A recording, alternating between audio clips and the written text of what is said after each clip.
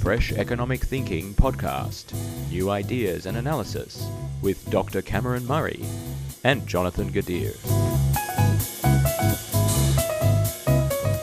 Hi Cameron, good to chat with you again. G'day Jonathan, good to be back. And great to see you in person at Glebe Books in Sydney for the launch of Rigged, and to see some of your chat with Ross Gittins. How was all that? Yeah, it went really well, Jonathan. Good conversation with Ross. Met a lot of people who might be listening in to this podcast. So that was terrific. Didn't have too many disagreements with Ross, but it was really nice to start spreading the word and getting people thinking about grey corruption. And I actually was just before talking to you, I was just looking at my messages, and you're back in Queensland now, and so I'll try and make a long story short, but I have an ongoing joke with a friend, and he always sends me stuff when Australia gets covered in the world media.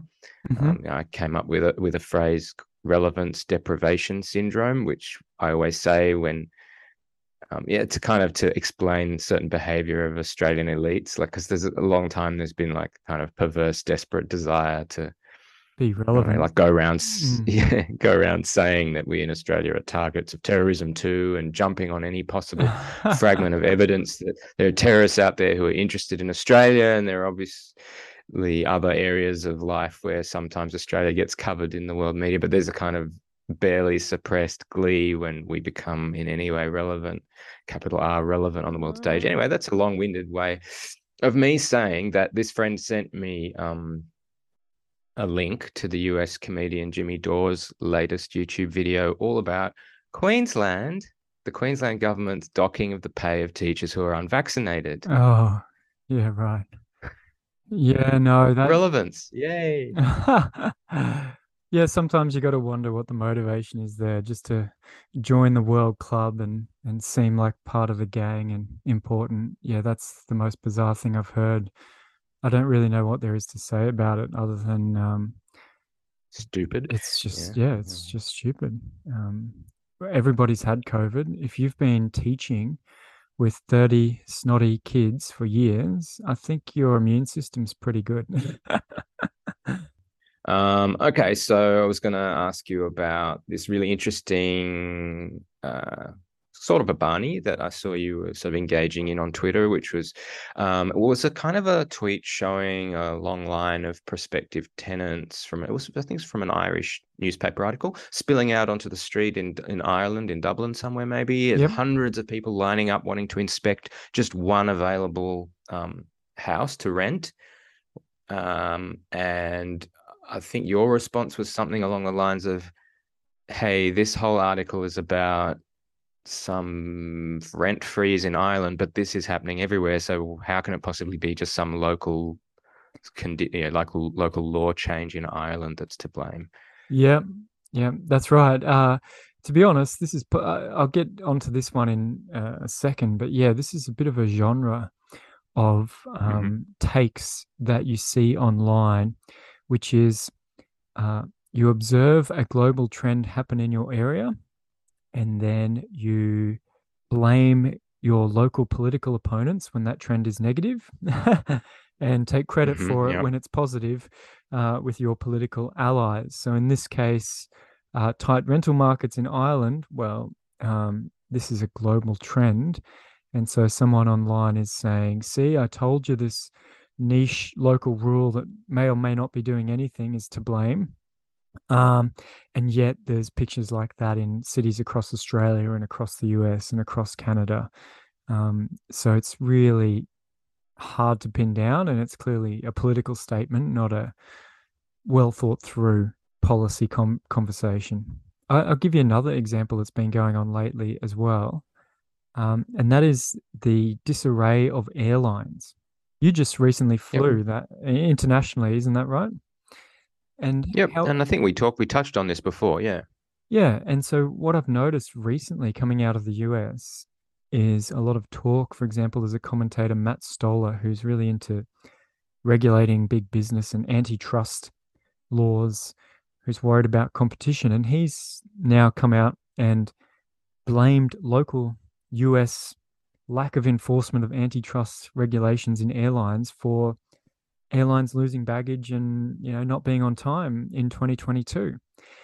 And again, that's just that's his political bandwagon. But if he can go to Europe, he can go to Asia, he can go to the Middle East, he can come to Australia and find exactly the same pattern happening in airlines. Mm-hmm. And of course, it makes no objective sense that domestic enforcement in the US of some antitrust regulation in airlines has really anything to do with the broader global trend. But it's something I've noticed and something I seem to be getting into arguments about at the moment. I mean, I'm interested to dig in a bit more into the rental stuff. What is the global trend that is the real answer for this? Yeah, so look, I think there's a lot going on, and I don't think we can really understand the last 2 years of the housing market without understanding the enormous policy changes that came with COVID. Certainly, you and I think that many of them were foolish, but they were relatively common throughout the world. So one of the big things was a decrease in occupancy of households. What I mean there is that in the past, people were more comfortable sharing with others in a large house, but during COVID, that trend changed, and people wanted the extra space for working from home. Perhaps share houses thought, oh, it's better not to live with too many people if we're all going to get locked down or catch COVID. And a survey from the Reserve Bank at the beginning of this year actually found a big step change in households of sharing households of adults. And it was so significant that it would have swamped more than a year's worth of additional households from normal population growth prior to COVID. So essentially, although we had closed borders and slower immigration, what we had instead was people moving out of their homes across millions and millions of homes, just one or two people moving out of each one, all at the same time, trying to find somewhere else to live. So that pattern, I understand, is relatively common globally as well. The other couple of things that are going on is that we had a big swing away from city living to lifestyle regions, I'll call them. So up and down the New South Wales coast, the Gold Coast and Sunshine Coast in Queensland, a lot of smaller regional towns where essentially rents had been flat for more than a decade, suddenly found these millions of people more attracted to their town, bringing their big city incomes to outbid the locals for the more premium rental properties. So there was a shift of incomes out of the city towards the regions, and what we're seeing in 2022 is a shift back. So, for example, in Sydney, we're seeing rents rise more in the inner city suburbs this year, but what we actually saw was 2 years of rental declines after, prior to COVID, also a couple of years of declining rents as well. So when people go, oh, rents are up 20%, if you compare 2022 to 2017, that 5-year period, they're actually up only a few percent in a lot of the areas that are attracting a lot of media attention. Right. And you've got to understand that these are big adjustments, and there's a lot of people moving, and across the rental market as a whole, only very few dwellings actually come up for rent each year and change hands. So we're trying to get a lot of movement of people through this narrow gap. We're marching the army through this narrow pass of actual vacant properties in certain locations that come up when other people leave. So that's why you end up with this queuing and these long lines. Now, the classic example so this case in Ireland was blamed on their local new tenancy protection laws, but you can go to Houston in Texas in the United States, where it's renowned for having no zoning and planning. It's also renowned for having no tenant protections, and all the press commentary is exactly the same. they just don't have queues for rental inspections because they actually have rental brokers. So in Houston, Right. if you want to go rent an apartment, you actually pay a broker to go and find it for you and negotiate with all the agents representing the landlords. So you don't end up That with. sounds like actually a pretty good idea. Yeah, I mean, you can do that here. You can get buyer's agents if you're buying property to go and negotiate for you. But it's even more extreme in Houston where rental brokers are very common. So you don't end up with people queuing on the street, which is more a culturally British, United Kingdom, Irish type of thing. But you do end up with brokers talking to the press about the same economic phenomena of queuing and bidding up rents, but behind closed doors. And you had a bit of fun just actually a few minutes ago before we recorded this, retweeting an article about this guy who called in to 2GB. He owns 283 properties and he complained about the Greens' proposal to freeze rents temporarily. And well, is this for real? That's a good question. Now, remind me to come back to this general push for rental controls and tenancy protections that's happening globally because of this adjustment. But let's just quickly talk about this example. So Max Chandler Mather, he's actually my local federal MP here in Brisbane. I know Max. One of those newly elected Greens. Correct. I know him pretty well. And he has been out there agitating and saying we want to freeze rents on current tenants for 2 years because rents have just recently boomed, and there's a lot to be concerned about with the implementation of what they're proposing. But he's got the conversation going about the questions around rental are really landlords are winning and renters are losing. We would like renters to win more on this sort of zero-sum game. So he started this conversation, and then someone calls the 2GB radio program in the talkback radio and says, "Oh, I pay all this land tax, $7,000 a property each year on my rentals, and I can't stop putting my rents up." And the host, Ben Fordham, says, "Oh, how many rental properties do you have?" And he pauses, and he goes, "Oh, 283." And the host is just shocked. He said, "Oh, I thought you were going to say 2 or 3. 200, nearly 300." He doesn't even know what to say. And the guy basically says, "Oh, he seems a bit embarrassed that he has this massive balance sheet of property that he's had for many years." But so my mind goes to the following things. First, politically, this is a very bad look for the sort of landlord side of this political debate. Phoning in talkback and having a whinge that you've got 283 rentals and can't put the price up. One man owns 283 properties. There's probably 800 people living in there who obviously can't afford to buy the property. And apparently he's the guy we should be in favor of politically. So I think it's a bad look. And so my mind goes to, well, is this staged? Is this the Greens playing politics and getting a stooge to call in and make a joke of the other side?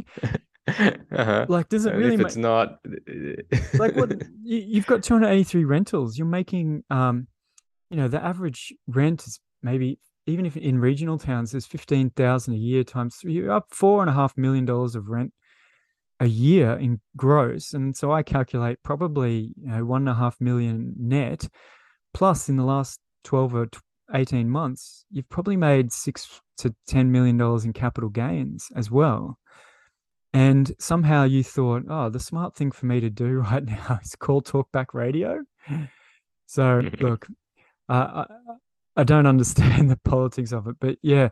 And so my mind also goes to just literally calculating his income from that. And so even if he clears only $5,000 a year per property, we're talking $1.5 million a year income, and the combined income of his tenants is, none of his tenants are going to be making very good money, and he's making it sitting on his ass and complaining to talkback radio. So that's just a really puzzling feature of the debate going on right now. But I don't know, like it's so standard now to see the lack of ability.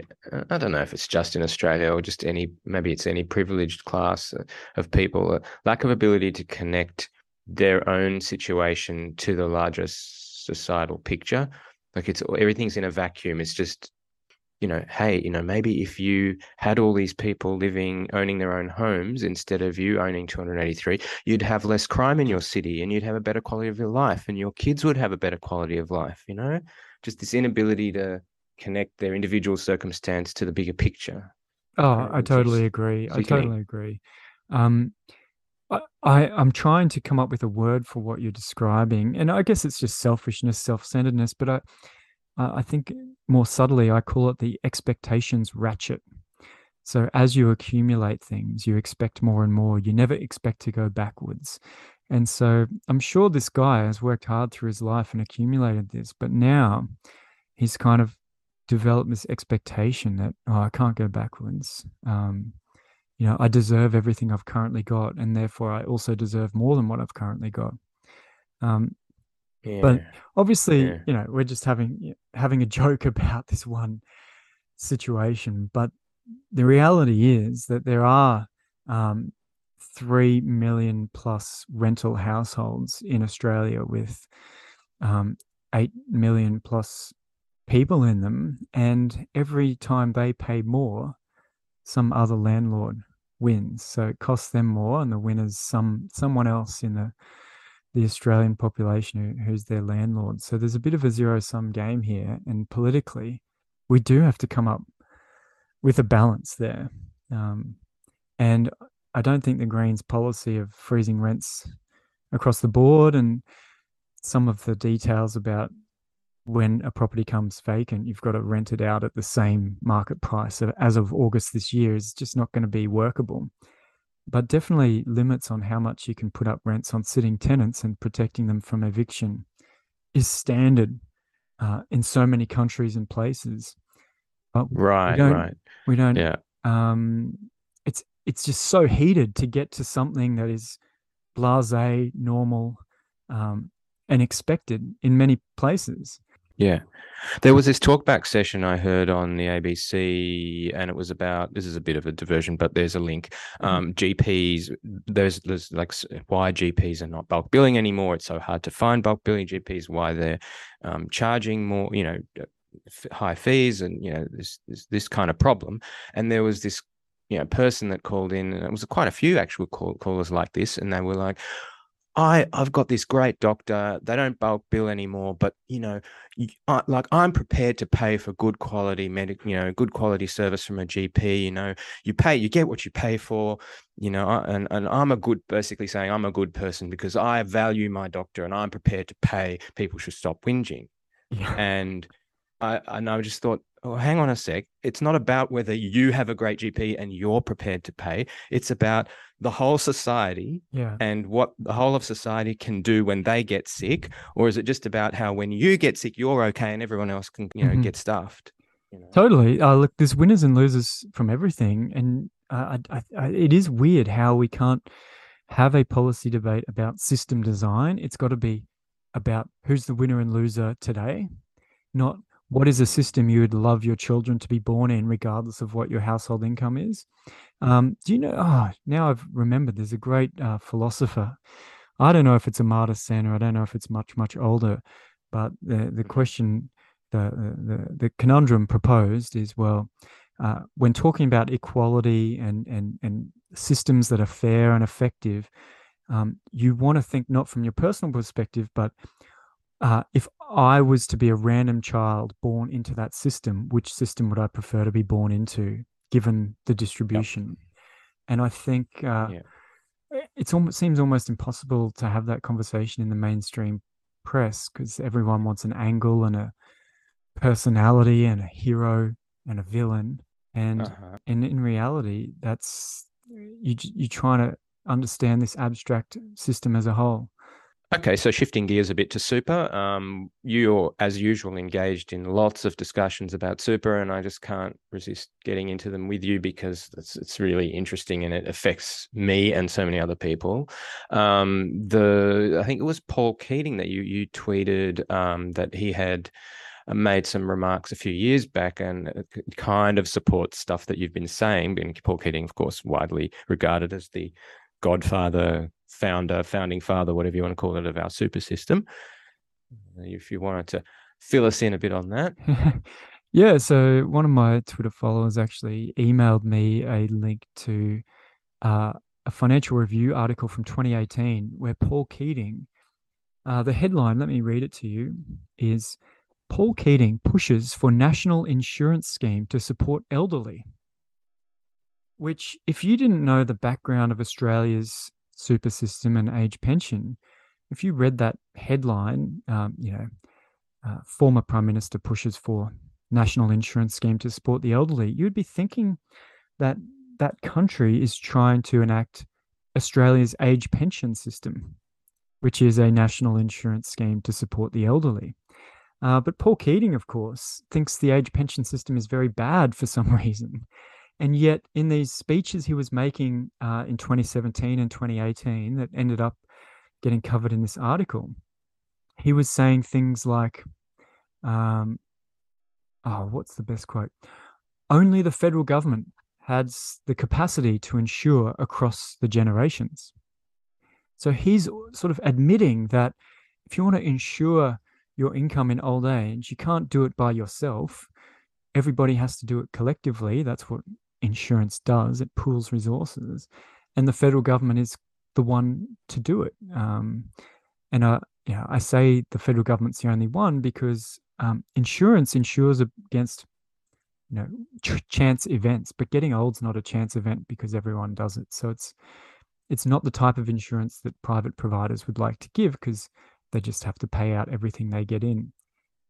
So he admits that the federal government's the one to do it. He also says this: under the scheme, the national family would wrap its arms around the elderly to guarantee them an income, healthcare, and accommodation. Yep. And my point is that this is exactly the age pension. This is exactly the system that we have already that he wants to replace with compulsory private saving.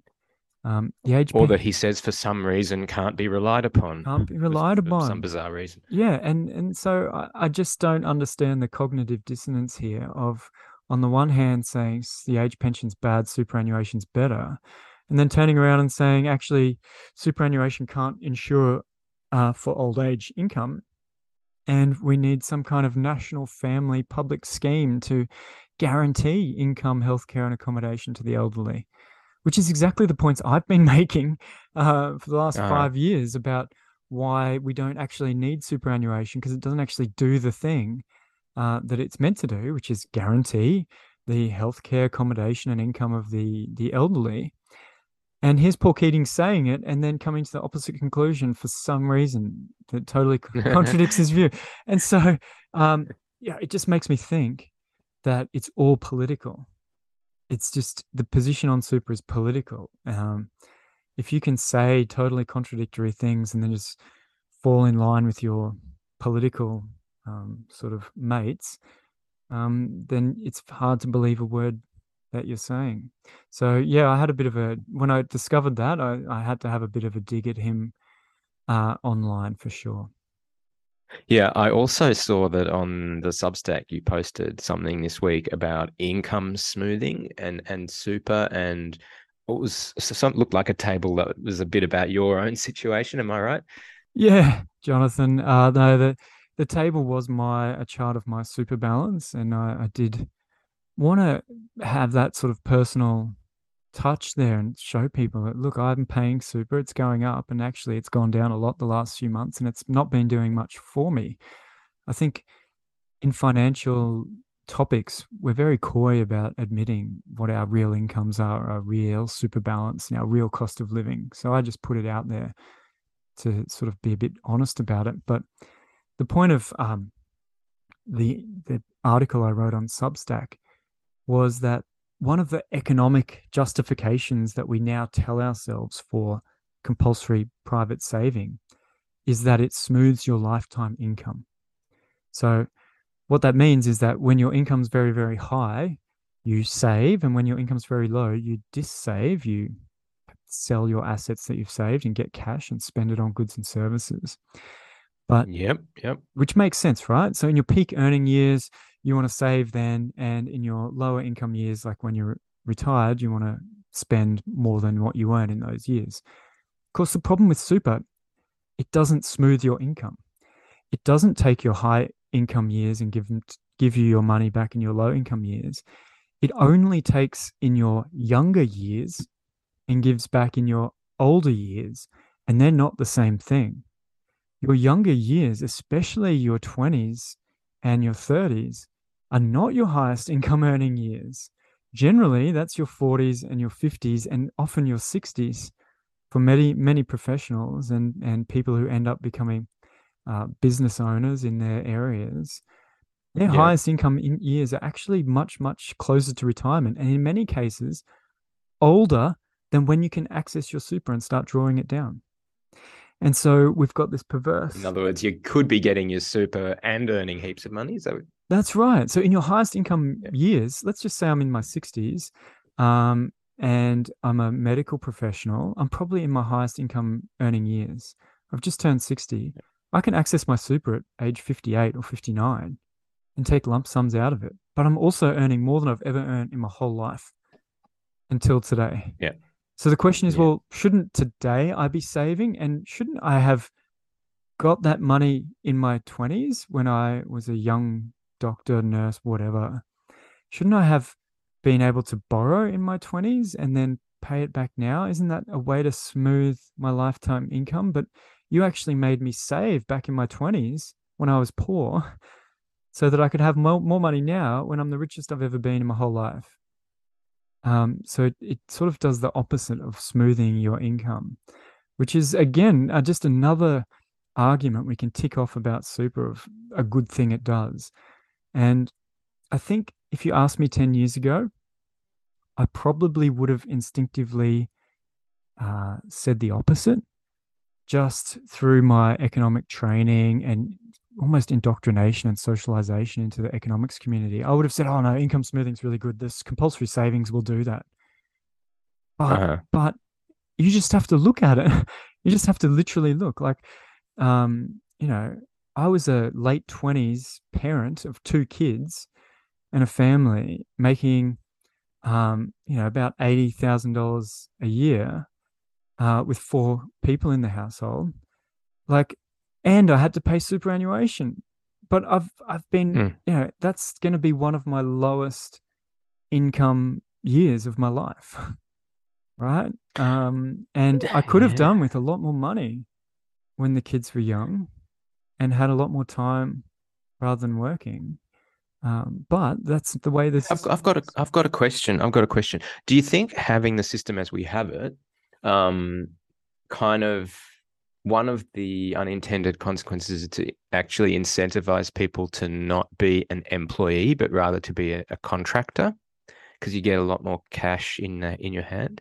Yeah, there is an incentive at the margin in particular sectors for sure, where it's possible. So I've done that before with casual teaching at universities and said, I'd like to be paid as a contractor, the full amount. I don't want to be an employee. And because a lot of unis put 17% of the pay into superannuation. They think it's a great deal for their employees to take 17% of their income and tell them they can't spend it, which might make sense if the bulk of your employees are in their 50s and in their highest income earning years, but not for the younger employees, for sure. Well, thanks very much for this week. Great discussion, and look forward to talking again next week. Thanks, Jonathan.